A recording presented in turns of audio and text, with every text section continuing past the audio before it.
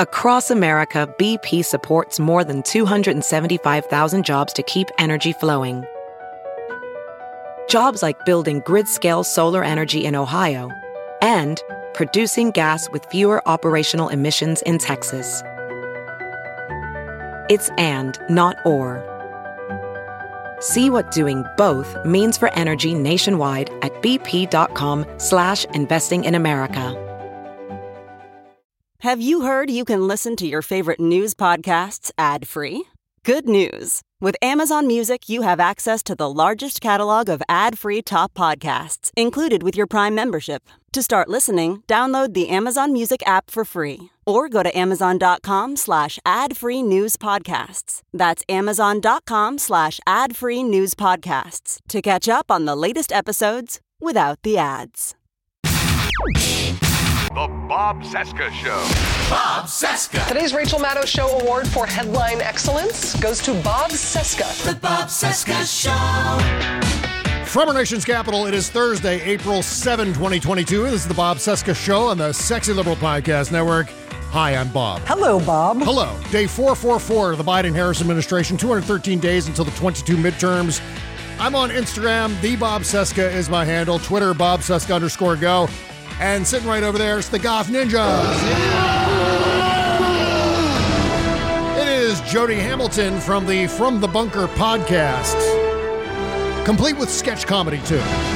Patreon.com/FromTheBunker.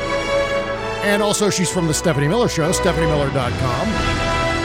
And sitting next to her is David Ferguson. We call him T-Rex. His music project is Astral Summer. Find them at astralsummer.bandcamp.com. So, we're all still in shock, reeling from the loss of Eric Boehlert. And just starting things off here today, we're going to spend a little time talking about Eric, of course. Getting that news yesterday, of all the people I thought that would go, the last person would be Eric Boehlert. It was such a bizarre moment yesterday because we were getting ready to record the show. Travis and I were going to talk comic book movies for the hour. And right as we were getting ready to record, Stephanie called Travis and told him that Eric had died. And when Travis said it out loud, I openly screamed and was like, what? Because you don't ever expect to hear that. You know, you don't ever expect Eric to not be on that wall, watchdogging the media, watchdogging the Republicans, and to suddenly be faced with the loss of such an important voice in all of this was something I'm still trying to come to terms with. I can't even imagine people who knew him far better than I ever did and how they're processing all of this. I do want to say here before we continue on, and I want to get both of your thoughts on all of this, Jody and David.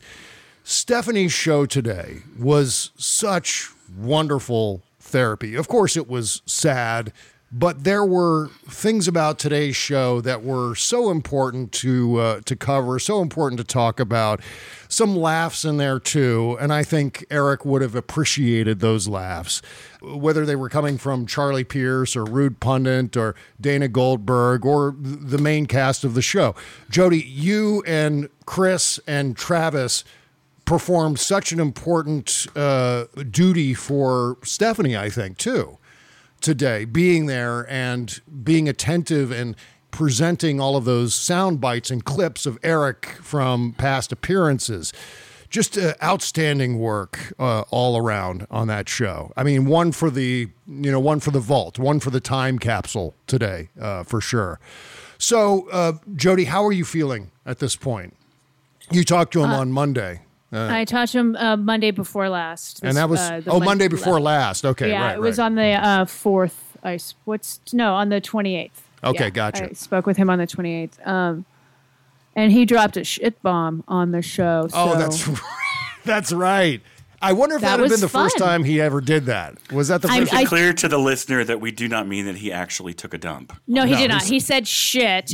Poor Chris and we were already having issues with cameras that morning. And Chris was running cameras and the board because Travis was gone and Stephanie was still seeing her mother. Mm-hmm. And so I was sitting in the host chair trying to help Chris with the cameras as much as I could before the show, which didn't work out so well. And and so Eric, let me preface this with the first time I hosted for Stephanie on a Monday. Yeah. I didn't expect Eric to call to be there. Yeah. Because I'm not Stephanie. Right. And a lot of people don't do that when she's not there, and it's completely and utterly understandable. I understand that. And he's like, no, it's okay. So he gets on there, and I think it was on the phone the first time I talked to him, and he had just friended me on Facebook. Yeah. And I was like, thank you for friending me on Facebook. I'm just fangirling out. And he's like, of course I would, and and he was just, I didn't know him very well, obviously, but I read him.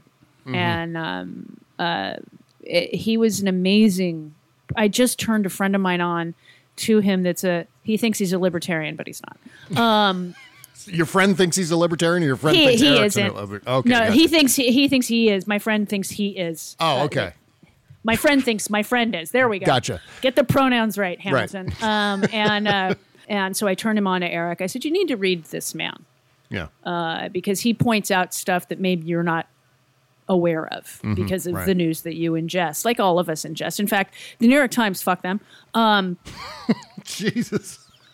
When they wrote about Eric yesterday, which I was like, good, he's in the New York Times, he's in the Washington. I didn't read the Post, but good. They good talked for about them. him. Good for them for mentioning Yes. Eric, because that shows at least a little bit of respect. Given the fact that he spent a lot of time criticizing them. Yes. But in the article, as I read it yesterday, he used to work for Media Matters, the left-leaning. And I'm like, really, fuckers? This is exactly what he would point out to you. Media Matters just points out shit. They're not left or right. They just point shit out. Exactly. And so fuck you for, thank you for doing that to him, but then pointing that bullshit out, that's what he would point out. Yes, exactly. If Eric were writing about that article, that's something that he would cover extensively. He'd be like, really? Yeah, fuck you.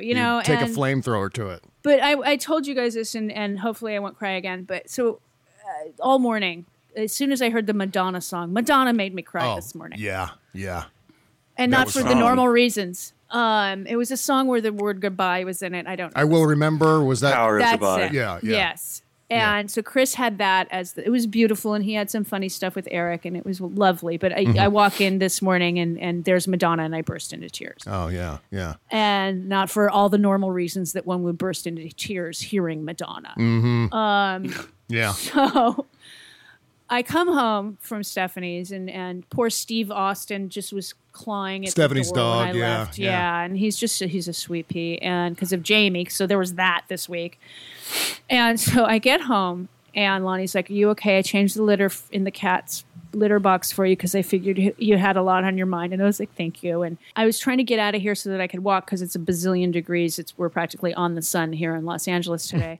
And I wanted to leave and come back and be done. And as I was turning to leave, I stepped on my cat's paw. Oh, no. And so normally... And they make that terrible sound. Yeah. Right.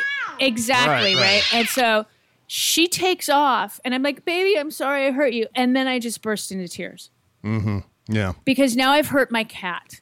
And all of this came, all just came right out with losing Jamie, Stephanie's dog, and Eric, learning about Eric on the same day. And David was the person that told me about Eric because I was on my walkabout, and then Stephanie called right after. Right. And so I'm like, I burst into like serious crying, and Lonnie goes, "She's gonna be okay." He's like, "Are you?" And then he texted me, goes, "She's fine, she's purring, everything's fine." And then I still cried for a good 10 minutes on my walk. Yeah, it was a lot. It was a lot yesterday, wasn't it? It was just insane. It was like, like you said, of all people, someone who was so admired, someone who we relied on so much. And that's the thing that keeps occurring to me. Eric was so goddamn consistent. You always knew, okay, this story is happening in the press. They're miscovering this. What does Eric have to say? Couple of clicks, and there it is. Right. You never had to worry about him flaking out. You never had to worry about him going way off the rails. And we've seen so many bloggers and voices on the left go off the rails or abandon the thing entirely. He never did that. David, No. you know, Blogosphere 1.0, he goes all the way back to that era. I mean, after Billboard, after Rolling Stone, he really established himself during the Bush administration. And that's where I think you and I first discovered him, right? Yeah, I met him at Netroots Nation in 2006. Yeah, there it is. And I was having bad imposter syndrome because I just, like, all these people have backgrounds in journalism and all these people have, or went to Yale or Georgetown or whatever. And I, went to a state school. I majored in English. I don't have, like, connections. And I was feeling really, really alienated. And I went to the Media Matters room during a breakout session. I'm sorry. Oh, take your time, man. I came in the door and this huge, handsome man goes, T-Rex! And Yeah. and gave me a big hug. And that was him, there were definitely times in the early Blogosphere 101 where I felt like I didn't belong and I felt like everyone was out to get me. I know the feeling. I was very much the creature that I've always been. I was swearing and, saying all kinds of off-color shit. And there were people who were like, you're ruining this for the rest of us. We're trying to get taken seriously. Yeah. And Eric, we had some talks back then, and he was just like, you are so important. I'm sorry. It's so coincidental, or maybe it's just a product of who he was. But David, that's my story with Eric as well. Yeah. Eric legitimized me as a voice in that particular part of the movement at a time when I was doing a lot of cartoons and I was only doing blogging in my spare time and kind of transitioning into covering politics as a full-timer, so to speak. And Eric was one of the first ones to say, okay, well, this guy's got something legitimate to say, so maybe I'll include him in my book. And that was a huge boost of confidence for me. And I think sent the message to other people who we worked with, you and I both, and sent the message that I had something valuable to add. And I certainly understand what you mean by imposter syndrome, too. I was experiencing that as well. But, yeah. There was a time when I had set off one of those like hysterical Fight Club like things and the blog, or all those like, oh, let's make a circular firing squad quick. And it really it felt to me a lot like when I was the weird gay kid on the playground, and everybody would start, simultaneously giving me it was like, and it felt like that. And everyone, there was very much like, it seems to have it's not as bad as it used to be, but there was like a thing where there were some quote unquote feminists who were just like, gay men are misogynist, period.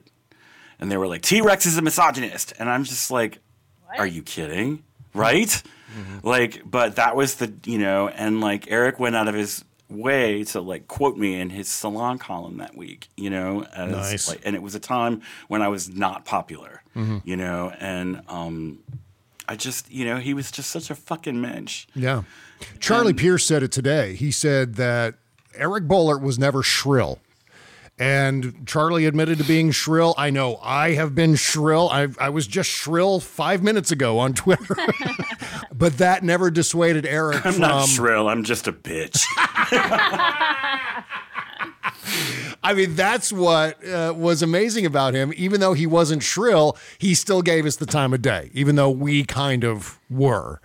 And that's another hallmark to his character and his strength and his confidence in what he was doing, and to benefit from his well-deserved clout was really special. And to have him on the show, I've had him on the show 4 times.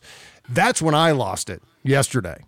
I didn't lose it when I was talking to Travis, and we talked for a good half hour about Eric. I lost it when I went to put the show together afterwards and added my first interview with Eric on my Wednesday show. This is April of 2019, so going back 3 years. And I was making Eric laugh. He was making me laugh. It was all about his telephone because this is pre-Zoom. So I had him on via telephone, and it was a crappy sounding telephone. So we were laughing about his Andy Griffith, 1950s telephone and how his phone number had the word Klondike in it somehow. And when I heard that segment and I heard him laughing, that's when I lost it. That's when it really hit me like a ton of bricks. God, there's so many different dimensions to this. I think about now the way he died. The way he died is so horrible and so shocking and terrifying to me. I said on Stephanie Miller's show this morning, I think Kimberly's going to duct tape me to the bed or something the next time I'm planning to go for a bike ride. I've never heard of someone getting hit by a train while riding a bike. Yeah, he had to have had like headphones on. Maybe. That's my thought. Yeah, it's the only thing. Oh, I was thinking there might have been a vehicle involved that he got knocked off course or something. No, it was a train. It was a commuter train. I assume it wasn't piloted. Not that they have time to slow down. Mm-hmm. I don't know. I mean, it just seems very strange. Yeah. To me. So I mean, some folks are being conspiratorial about it. I don't think it's anything nefarious. I think it was a freak accident. These things do happen sometimes.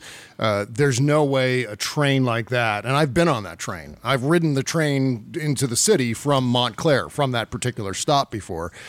It's not something that lollygags along. And so this was one of those situations where either he wasn't looking or couldn't hear it or something along those lines. And I swear to God, I'm gonna think of Eric every time I cross railroad tracks as I'm riding my bike. And that's just for starters.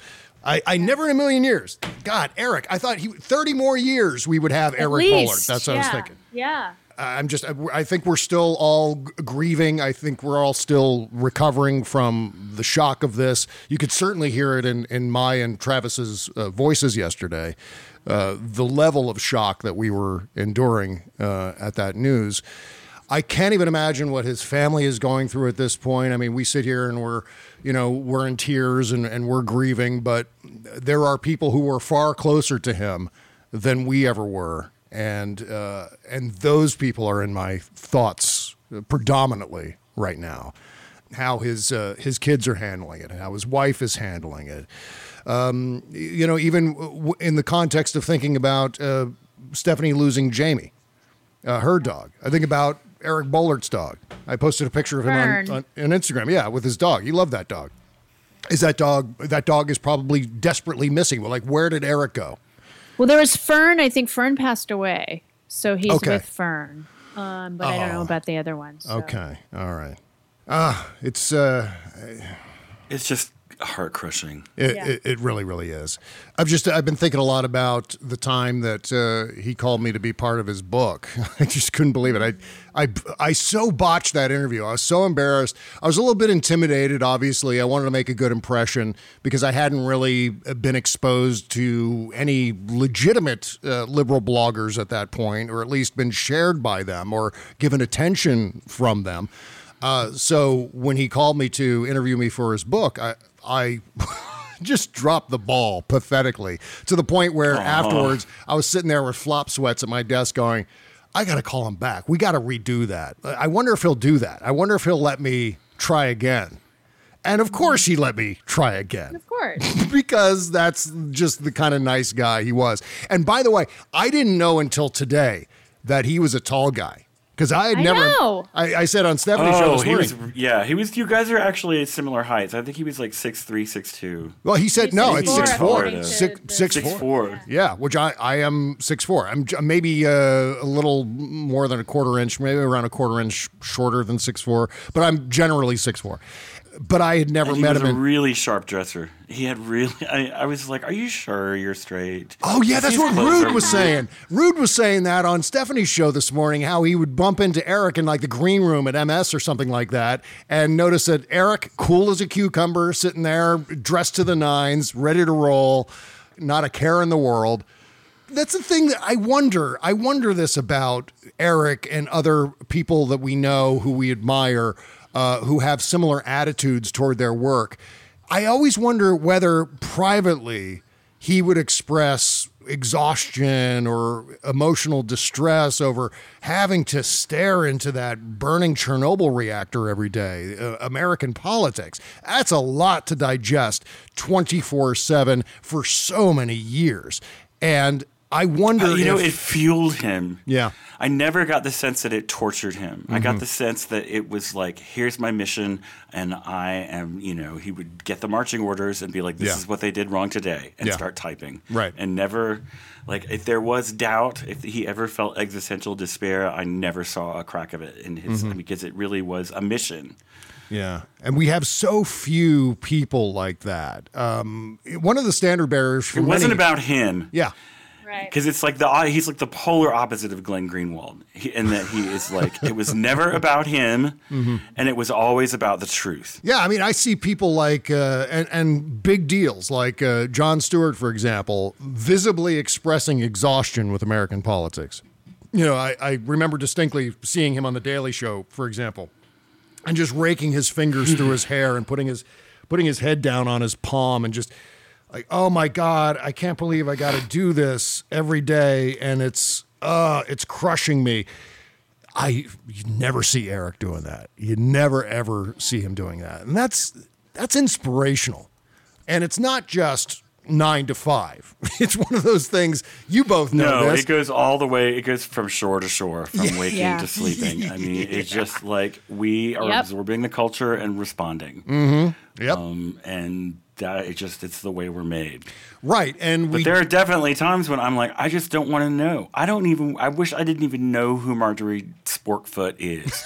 Right. Like I wish that like she just wasn't in part of my world, that I could be completely happy just like reading fashion magazines and shopping and not thinking about anything serious, but I can't. Yeah. Well, I wrote about this today in the Banter newsletter. I wrote a piece about Eric, and there was one particular quote that I included about consistency that I think absolutely applies to Eric. This is a quote from Victoria Erickson in her book, Edge of Wonder. And she writes, "Consistency is an underappreciated form of intentional magic disguised as a mundane doing." I fucking love that. And Eric possessed that magic. He possessed that level of consistency that seemed on the outside to be effortless. But you knew he was putting lots of thought, and it was consuming his time, and he was making an effort to make sure that the message got out in the most concise, non-shrill sort of way.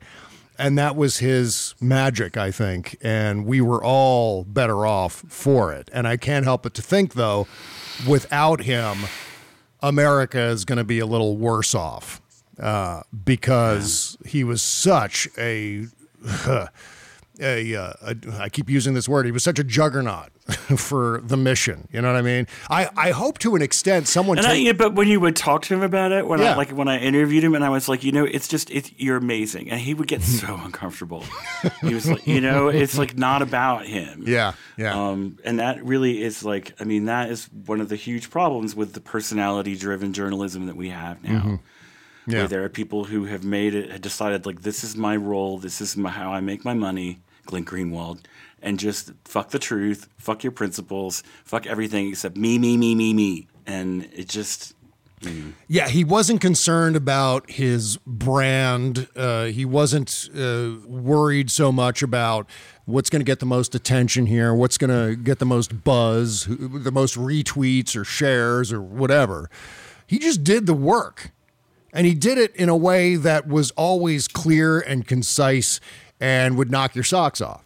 I really hope someone like Soledad O'Brien takes over the Press Run newsletter. Yes, I hope so too. She's fantastic. Yeah, because we need that conscience. We need that, for lack of a better term, we need that Jiminy Cricket holding the press accountable for all of the fuck-ups. And it seems like there's a great coincidence happening. There's a great convergence right now between some awfulness, some real unprecedented awfulness we're getting from the mainstream news right now, and the loss of a watchdog like Eric.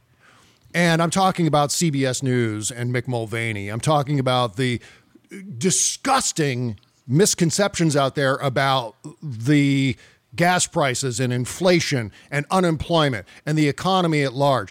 The misinformation circulating the internet, circulating water cooler discussions and so on is obscene how wrong it is. And we can only blame, certainly Fox News is to blame. Certainly characters like Donald Trump are to blame. There were people, members of Congress at the rally over the last weekend talking about how unemployment is at a 40-year high when it's absolutely not. We're at record unemployment numbers right now, as far as good, in a good way. And so all of that is there, but the mainstream press, whether we're talking about print press, internet, or cable news, is dropping the ball on this rather than correcting the record and doing it with the sense of urgency. Because they're so fucking scared of the way that the right wing has gamed the refs. Mm-hmm. Yeah. Right. To the point that they can't be like, well, Biden's doing a great job. And somebody will go, liberal bias. Yeah. And, it's just, they're like a bunch of kick dogs. Right. Or right. Like a bunch of crickets in a bucket. Do you know this thing about crickets that if you put a bunch of crickets in a bucket and put a lid on it, for about an hour they will bump their heads, but then after that they won't jump anymore. And even if you take the lid off, they'll stay in the bucket. Wow. I had no idea that was the case. So they learn. There's not doing that anymore. And I just feel like that's what's happened to our press. Yeah. Because really, if the right wing takes out a hit on you, you are literally in fear for your life. Yeah. And it's not okay. This way. But it also, to me, if you are a journalist, you should be committed to telling the truth. Yeah, right. Whether you like it or not. And if the Biden administration was fucking up, I would expect them to report that. But they are not. They are we have to hand the midterms to the Republicans because that's just how it goes. And it's just, people, Yeah, there's such fear among certain aspects of the press right now. Certainly, segment producers and editors are deeply concerned about the patina of bias. What's the great Stephen Colbert line? Reality has a well-known liberal bias. Yeah. Yeah, and that's the case. And that's, the genius of Eric Boehlert, where, on the surface, you could look at his work and go, man, that guy was a partisan. Oh, man, his whole mission was to promote the Democratic Party. And that wasn't the case. He was just reporting the truth. He was reporting the reality that should have been reported in the press. So that's it. Safe home to Eric Boehlert, and we miss him greatly. I think, as I said, the United States, America, press integrity, all the rest of it is going to take a huge hit for the loss of him. I know that the Stephanie Miller Show isn't going to be quite the same without him on Mondays. I think the rest of us, though, pick up the torch and run with it. We just do it for our friend Eric. We need to make Eric Boehlert holy candles. Yeah. Yeah. I mean, for real, and send them out to all of our friends who are journalists and everything and be like, put this on your writing desk. Yeah. And remember that Eric is watching you. That's exactly right. Yeah. Sure. I totally agree with that. Something. I mean, it could be a candle, whatever. Something to remind folks that he would look good on a holy candle, though. I mean, think about it.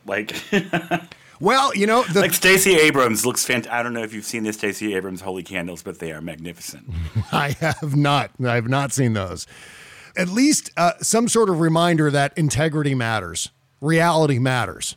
What really matters, if you're a straight news reporter, if you're an editor, if you're a segment producer on a news program on television, what matters is the truth. Okay, well, about 10 years ago, I was buried under so much debt. I remember sleepless nights, the worry, the sense of futility. I was like, how the hell am I going to pay down all of this debt? Well, I took extreme measures to absolve all of that debt, but you don't necessarily have to. All you need is Lightstream. So did you know that refinancing your credit card balances can lower your interest rate and save you money? And you don't have to be a financial expert to do it. Here's exactly how. With Lightstream, you can roll your cards into one low payment at a fixed rate as low as 4.98% APR with autopay and excellent credit. You can get a loan from $5,000 to $100,000, and there are absolutely no fees. In fact, the application is 100% online. You might even get your money in your bank account as soon as the day that you apply. And just for my listeners, write this down, memorize this, apply now and get a special interest rate discount and save even more. The only way to get this discount is to go to lightstream.com/Cesca. That's lightstream.com/CESCA.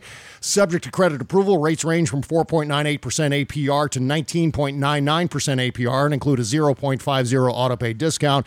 Lowest rate requires excellent credit. Terms and conditions apply, and offers are subject to change without notice. Visit lightstream.com/Cesca for more information.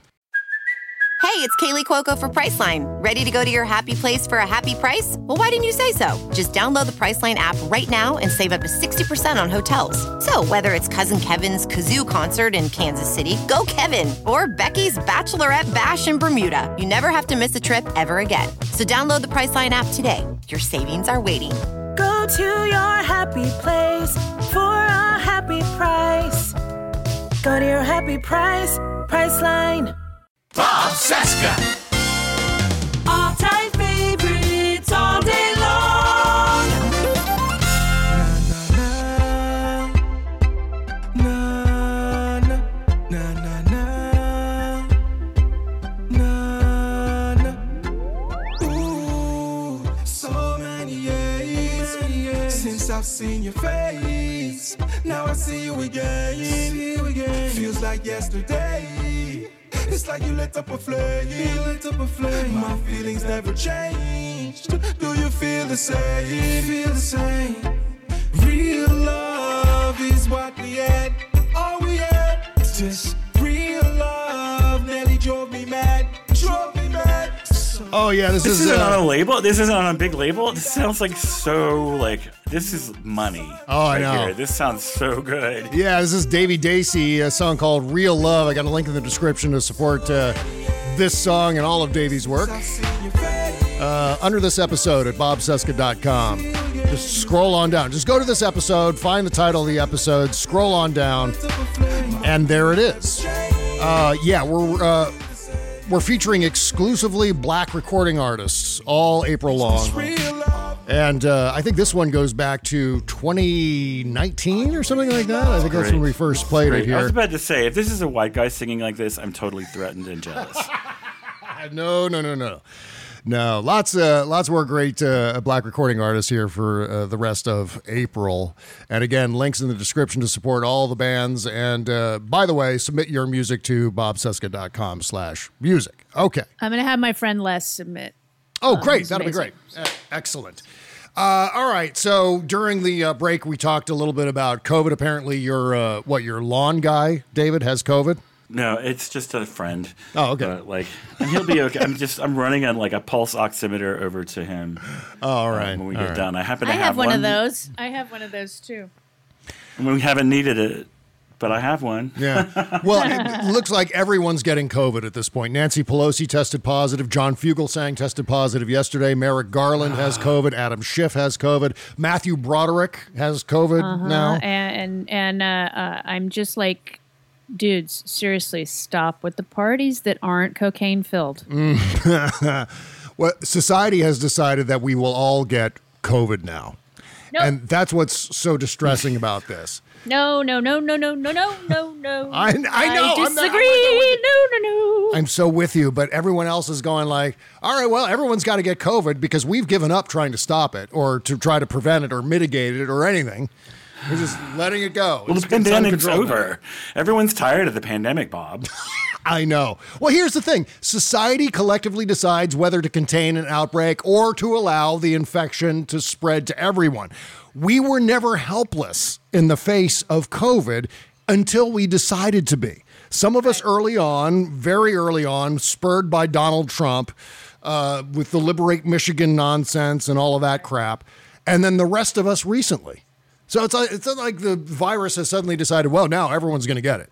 No, we have decided, all right, since we're done with it, all of you people who haven't had it yet, you're going to get it now. And you're going to have to live with that. So suck it. That's the attitude. And that's what those of us who haven't had COVID yet are hearing. Those of us who have been recently exposed to it. Like John, you were saying about John Fugelsang, David. He doesn't seem like a big coke-fueled rager guy to me. No. But maybe I'm wrong, you know? No. John has been very careful. And for the last 2 years, John's been doing his Sirius XM show from his house. I know it because I see him every Wednesday night, you know, and he's there at his house. He has been extremely careful, but yet it has reached him. And I can only think that it's because folks have decided, nah, why even bother anymore, right? I guess the upside is that the symptoms are relatively mild. My friend feels like shit. Yeah. He's like, I'm coughing razor blades. Like, he's like, fevers, brain fog. He does not feel good. So. I mean, I'd like to think that those of us who are careful, and Jody, you're the most careful of anyone that I know. I'd like to think that we're eventually going to avoid it, but I feel like because it looks like they voted, by the way, that she's been voted in. So Ketanji Brown Justice Jackson. Confirmed. Are you sure? Yeah? I'm looking at C-SPAN and people are applauding. So. All right. Well, I guess that's it. That's history. Thank you, Jesus. Yeah. That's wonderful news. Wonderful news. Certainly an historic day. It's a colossal chunk of history right now being made today. And guess what? The Republicans are on the wrong side of it once again. Once again. What a shocker. Sorry. Yes, I am very safe with the COVIDs. And I am going, it just confirmed 53-47. It should have been 100-0. And apparently Rand Paul finally showed up because he was missing in action for But poor Rand. Yeah, I was so worried. Super high. So worried. Dude, I couldn't make it to the floor. Well, hopefully it was to go to the toupee store. Yeah, hopefully he was headed out to the toupee store. Well, I think he should shave his head and donate the hair for bad wigs. But regardless, no, I'm getting. How many Rosanna Dana wigs does the world really need? Well, I do actually. I am doing sketch comedies now, so I'm doing sketches. I need bad wigs. Anyway, no, with regard to my second booster, which I was going to wait until the fall initially because I'm getting on a plane to go to Germantown. Really? Here's a Germantown. That's right. You're coming here to Germantown. I am coming to Germantown. Oh, I'm going to come. Guten Tag, I'll come up and see my dad. So we can do this in person. We can sit in tandem. Anyway, so I was planning on waiting until like September for my fourth shot, but they are claimed the word has it there will be a fifth shot in the fall, which I'm looking forward to. Okay, yeah. Well, I was gonna wait, but then I'm doing this thing in June for Lonnie for his cartoons, and it's gonna be indoors. Oh boy, I swallowed bad. It's a cat hair. It's her revenge for me stepping on her toe. Yeah. Here's the thing that I thought everybody knew. If you've got something in your throat and you can't cough it out, bend over and cough upside down. Yeah, gravity. Hello. Oh, that does work. Yeah, it does. It totally works. Right. You're absolutely right. I thought my mom taught me that when I was like 2 or something, and I see people going, I just can't get this thing out of my throat. And I'm like, bend over and cough. And they're like, oh, wow. I'm just like, really? Right. It's magic. Magical gravity, huh? It is. Gravity's awesome. It's not just a good idea. It's the law. It's not just for everybody, but it is.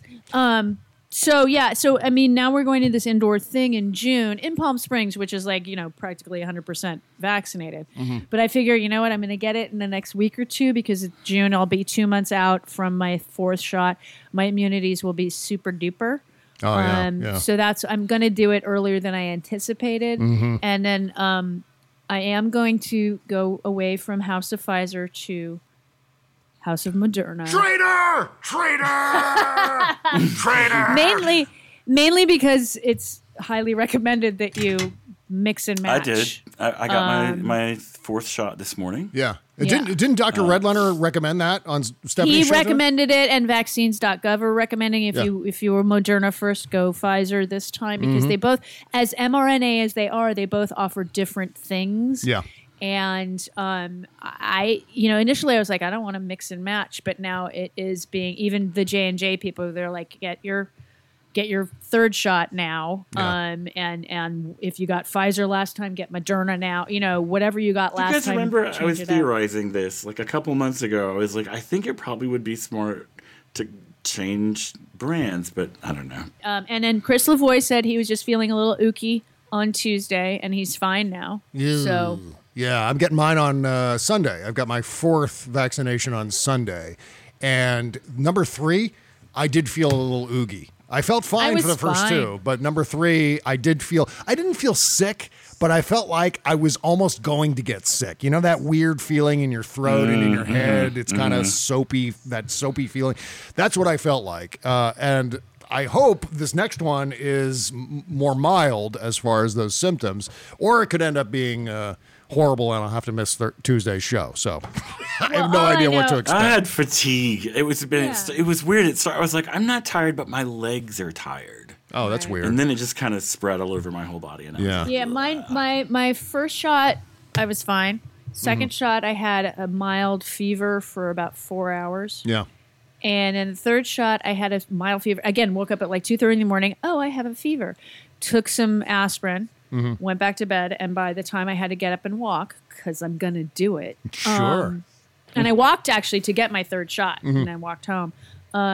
So I was like, okay, I have a mild fever, took some aspirin. It was gone by the time I had to get up. That's as bad as it got for me. It was just a mild fever. Let's go back to the Judge Jackson confirmation here a little bit.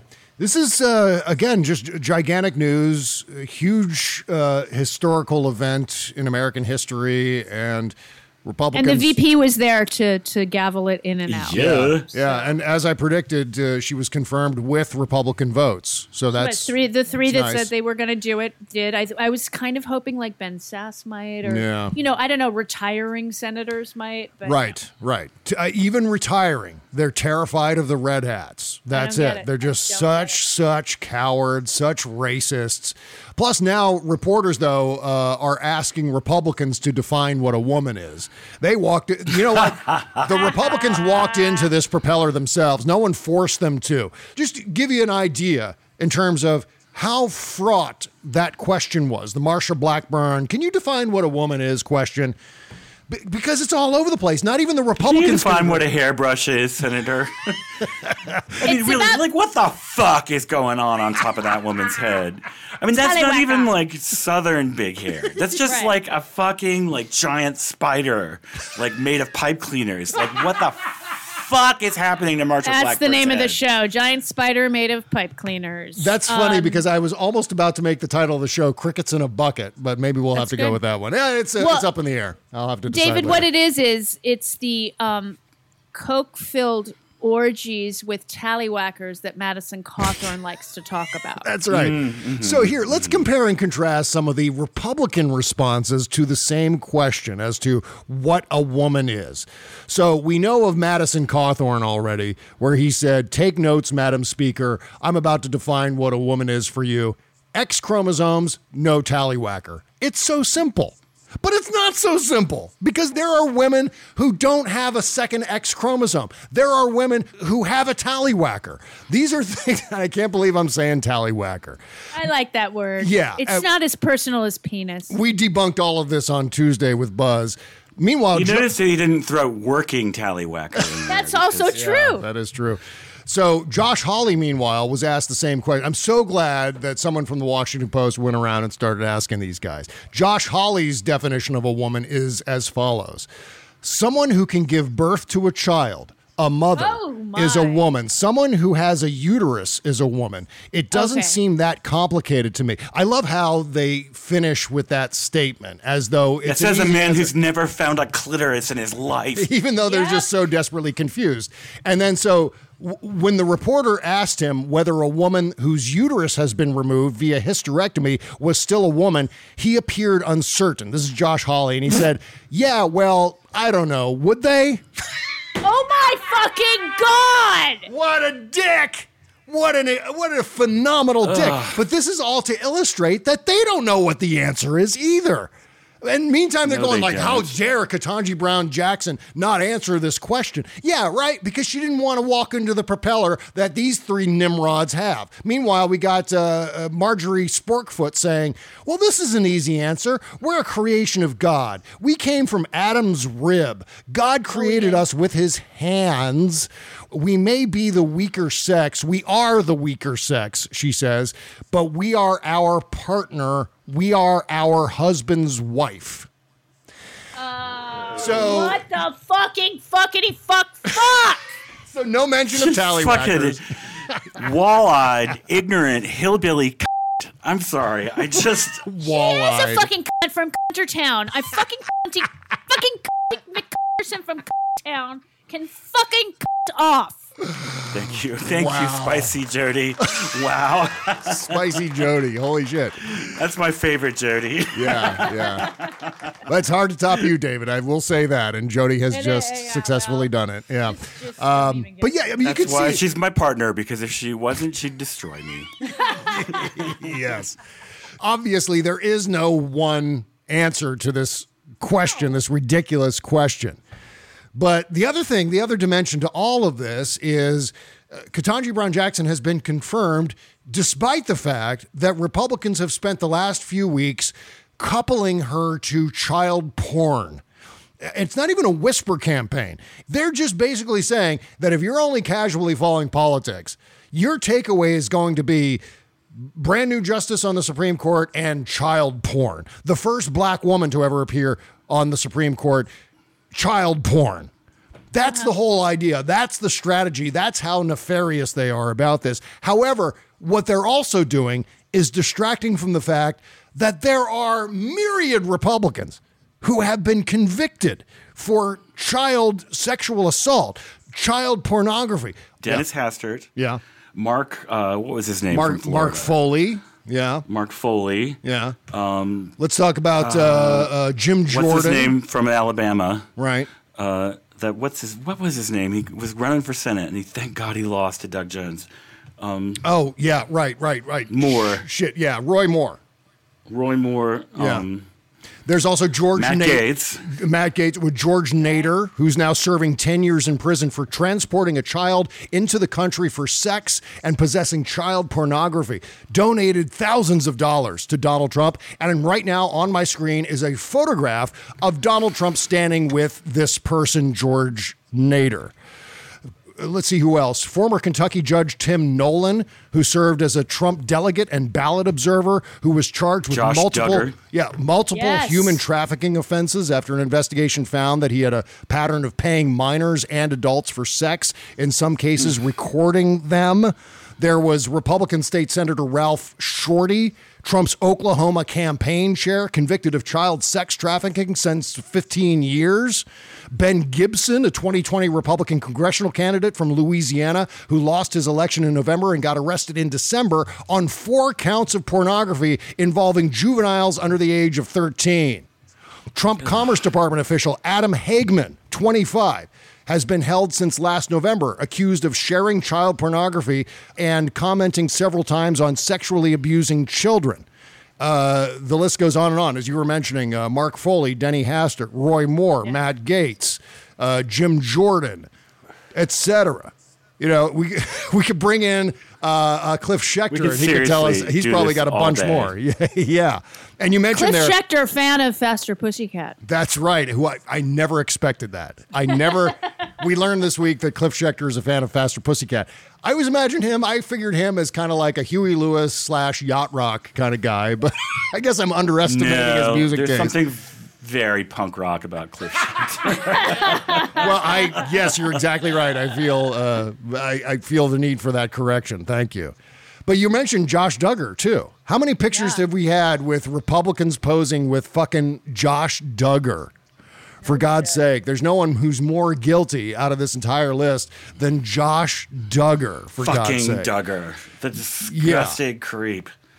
So and these are the people that are trying to tell you that LGBTQ people are predators. Right. And that if you support or if you're against the Don't Say Gay law, you're a groomer. And I'm just... I know. You guys don't want to play this with us.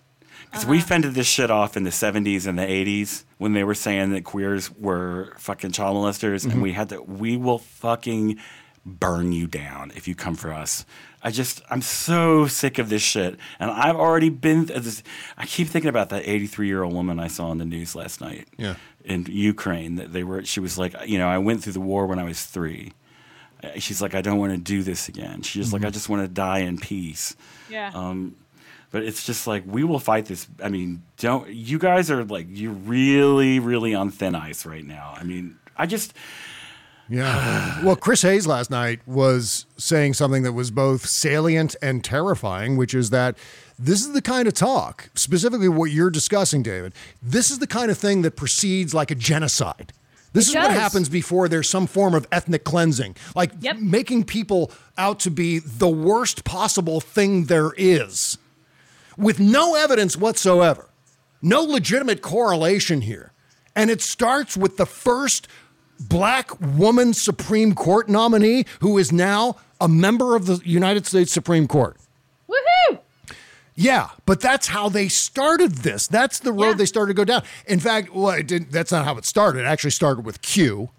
Yeah. And what is the latest polls show a majority of Republicans believe that Democrats are made up of child predators? Is that the latest number? That's the word that we're getting? We have to remember, though, as much as we hate that word, majority of Republicans. Yeah. Yeah, people that identify as Republicans society are a very, very small number of people, thank God. I mean, most of my friends that were in college back in the 80s that were Republicans, like my friend James and my high school friend and all the others, they are Bob Dole Republicans at worst. Yep. And I mean, it's like, I mean, you look at Goldwater. Yeah. He would be a fucking Democrat now. Yeah, Stephanie's talked about that at length. I mean, that's something that is almost a foregone conclusion. In fact, Ronald Reagan might be a Democrat. Well, I mean, he was. Part of the Overton window has moved, yeah. Well, I mean, Ronald Reagan was a Democrat before he met Nancy. Yeah, yeah. And so, I mean, old Ronald, before the governorship and shit, he was not a bad guy. But granted, I mean, he and Barry Goldwater would be the Joe Manchins maybe of our party at this point. Yeah, I think so. I think that's fair. They'd be that. We wouldn't like them, but they give us a majority in the Senate kind of thing. Mm-hmm. Well, I've got some great news. We have some great news to get to here before we wrap up the show, and this has to do with justice coming for Donald Trump. I mean, this is phenomenal news. In fact, if it hadn't been for Eric, we probably would have led with this story or these several stories. Let's take a short break and come back and talk about all of that here in just a second before we wrap up our Thursday show. But in the meantime, if you're pissed off at cable news and the other very serious political analysts these days, here's an outstanding way to support independent media, specifically this podcast. For just $5 per month, you can support our Patreon page as we guide you through the madness and chaos of our politics. But it's not just about supporting shows like this one. You're also going to get bonus content as a reward for your monthly support. That's how it works. We're talking about exclusive access to our Shadow Docket show recorded after the end credits on our Tuesday and Thursday shows. You can also get access to the Patreon app where you can download the free show and our bonus content. Plus, you can join the discussion with our community of Patreon members in the comments under each and every show. You can get all of that for just $5 per month, just pennies per show. So don't miss out. Again, that's bobceskashow.com. Bookmark it, send it to all your friends, and we thank you in advance. As a professional welder, Shayna Ford uses Forge FX to practice over and over, which helps her improve her skills. The more muscle memory that you have, the smoother your weld is. Learn more at meta.com/metaverseimpact. Bob Cesca plays more music.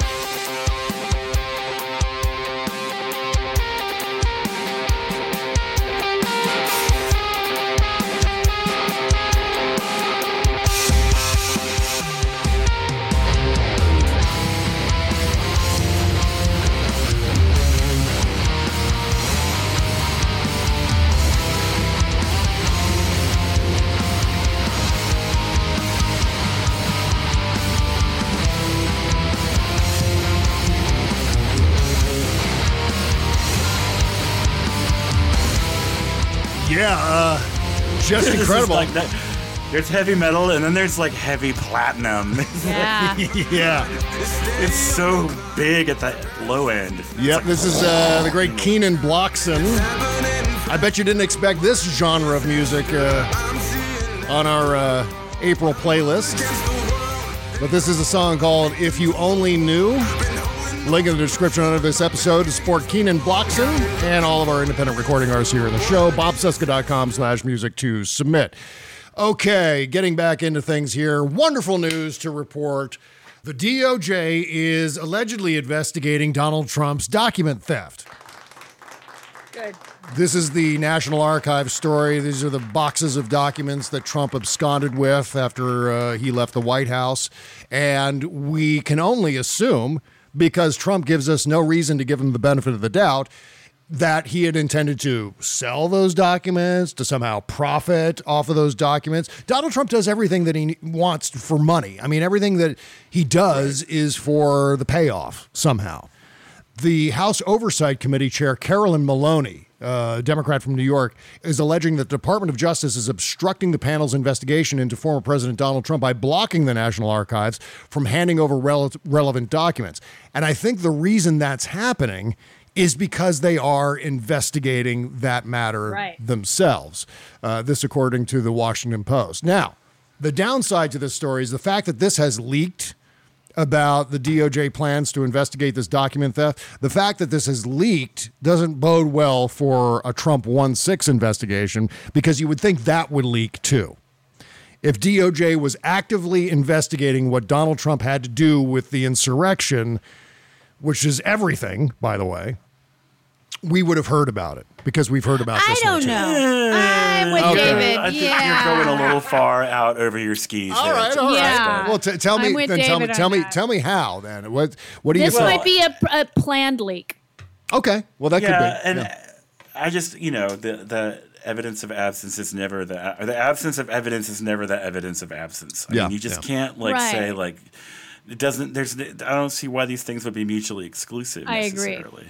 Well, I'm just saying, And my theory. Remember that what's his face was from the Proud Boys or whatever. Yeah, we didn't even know he was being investigated, and then all of a sudden he was indicted. Yeah, and obviously they could be keeping a tighter lid on a Donald Trump investigation, but this Donald Trump investigation, they're not, which is weird. That's a weird disparity.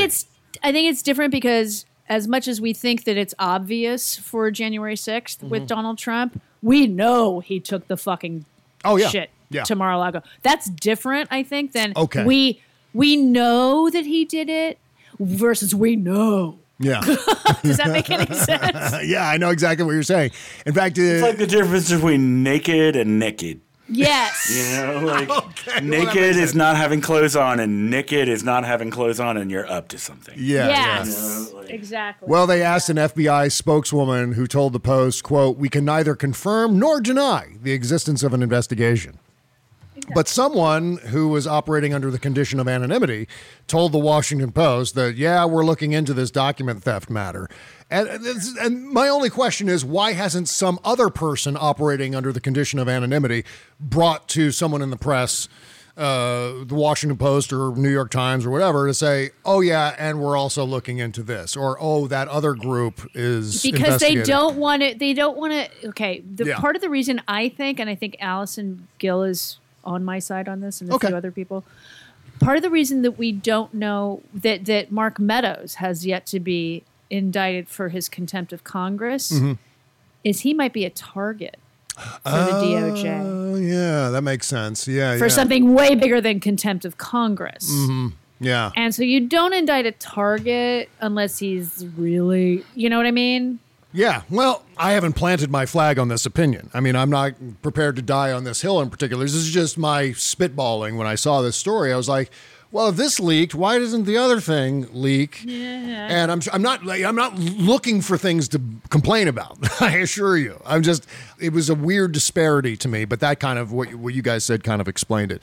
Well, meantime, wait, hold on. Okay. Letitia James and Scott Dworkin an hour ago. Yeah. Letitia James asked a judge to hold Donald in contempt for refusing to turn over documents and fine him $10,000 a day. Hi, Alex Jones, who finally showed up, a day until he complies. Well, you got it. That's the next thing I was going to talk about. Mommy loves that. Yep, this is a big news. I think this dropped right before the show started. Yeah, it did. Yeah, the AG's office says in a court filing that Trump is in violation of a court order to give her investigators the documents by March 31st. Yeah, it says here, New York Attorney General Letitia James asked a judge Thursday to hold former President Donald Trump in contempt of court for refusing to comply with an order to turn over documents for her investigation of his company. James also asked the judge, this is great, exactly what you said, Jody, asked the judge to fine Trump $10,000 for every day he fails to surrender those documents. So Alex Jones finally showed up yesterday. Oh, did he really? I wonder how many thousands of dollars he had to pay. $75,000, I believe, was the fine. Suck it, Alex. See, there's me being shrill. I just want to, if you were looking for an example of me being shrill, that was... Well, it's a little shrill, but Eric is laughing. Right, yes. I know he is, yeah. So that's also great news, and we'll watch that one very, very carefully.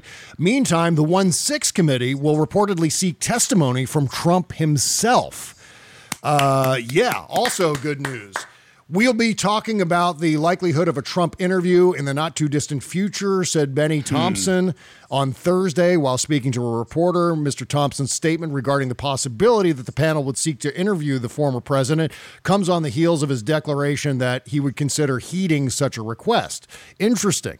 In an interview with the Washington Post, Mr. Trump said he would make a decision based on, quote, what the request is. Mr. Thompson called the former president's answer interesting, in quotes, and said Mr. Trump would have no trouble understanding what such an interview would entail for him, obviously. And by the way, just as a side note, on the 1-6 committee, Ivanka has been testifying for several hours. Yes, she has. And has not invoked any privilege. This was yesterday. This is according to Benny Thompson. She's not overly chatty, he said, but she's broadly cooperating. So there you go. And wait, there's still more. More dings. Wait, there's more. More dings. Truth Social continues to crash and burn. And as you know, we have the official sound of the Truth Social servers. There they go. It's crashing. Another crash.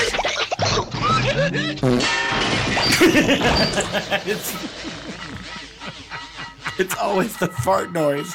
Like I can totally hold it together right until it goes poof, and I just lose it every time. Well, of course, the Truth Social. Play it again. Play it again. Okay. Play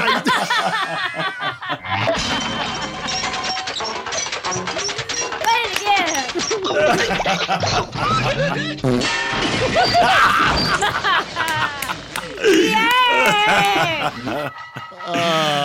Needed that poor laugh. Truth Social.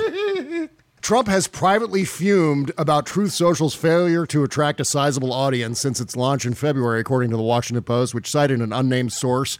The source also told the Post that the former president is now considering joining Getter, a competitor to Truth Social that claims it is founded on the principles of free speech. But don't make fun of Trump. They'll ban you.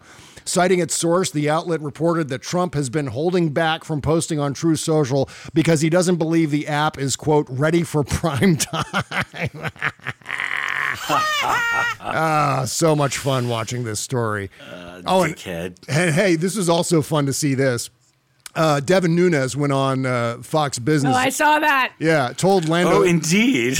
Yeah, went on Fox Business, told Lando's co-pilot that Twitter is a ghost town since Truth Social launched. And while he said it, they showed Twitter's steady as a rock stock ticker.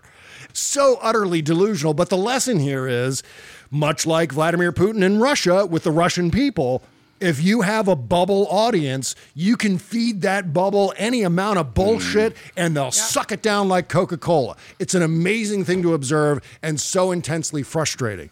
And whether it's happening on the Republican side, the Fox News bubble, or what's happening in Russia, it's the same goddamn thing. Truth Social has seen its downloads, by the way, plunge so low that it has fallen off the App Store charts. The company is losing investors, executives, and attention. Yeah. And though his adult sons just joined, Trump himself hasn't posted there in weeks. Oh, my God. This is so, yeah. Oh, there it is again. It's crashing again. Truth Social. Save your work.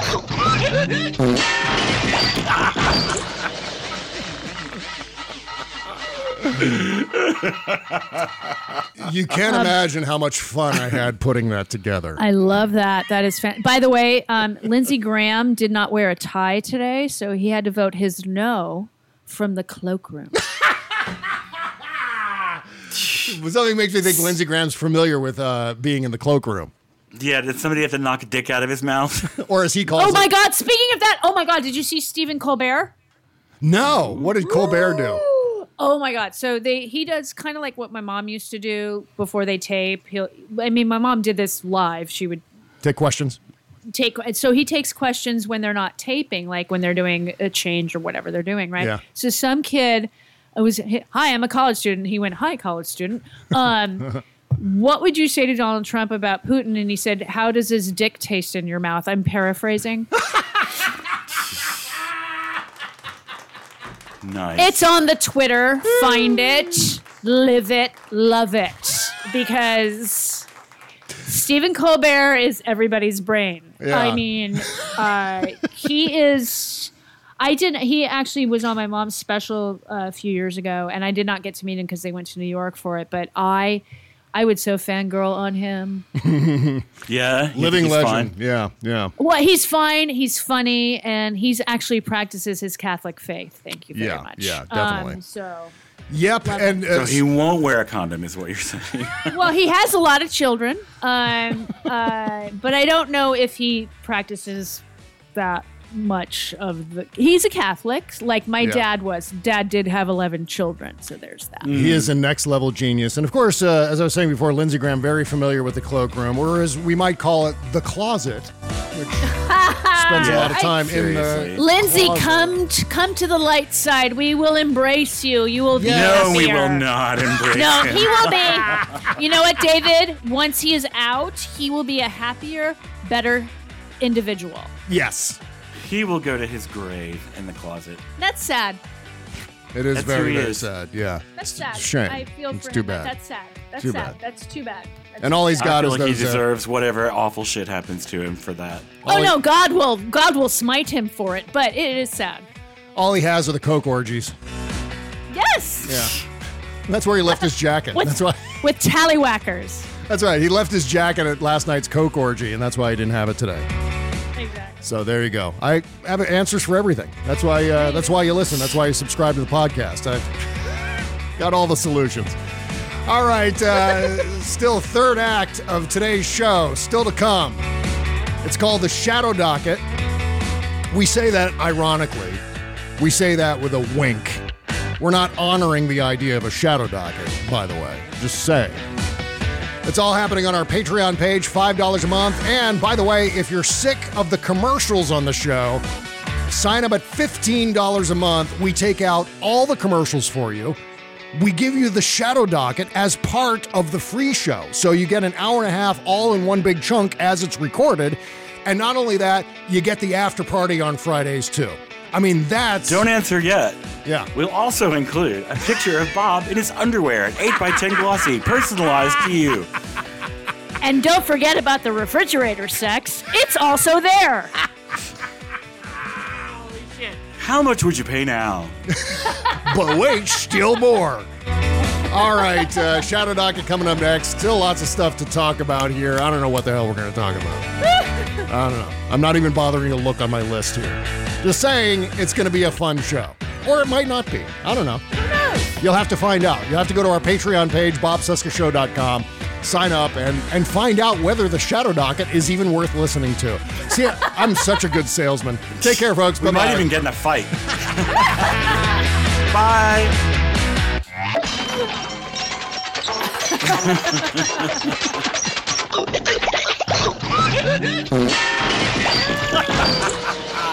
Strap. Bullshit.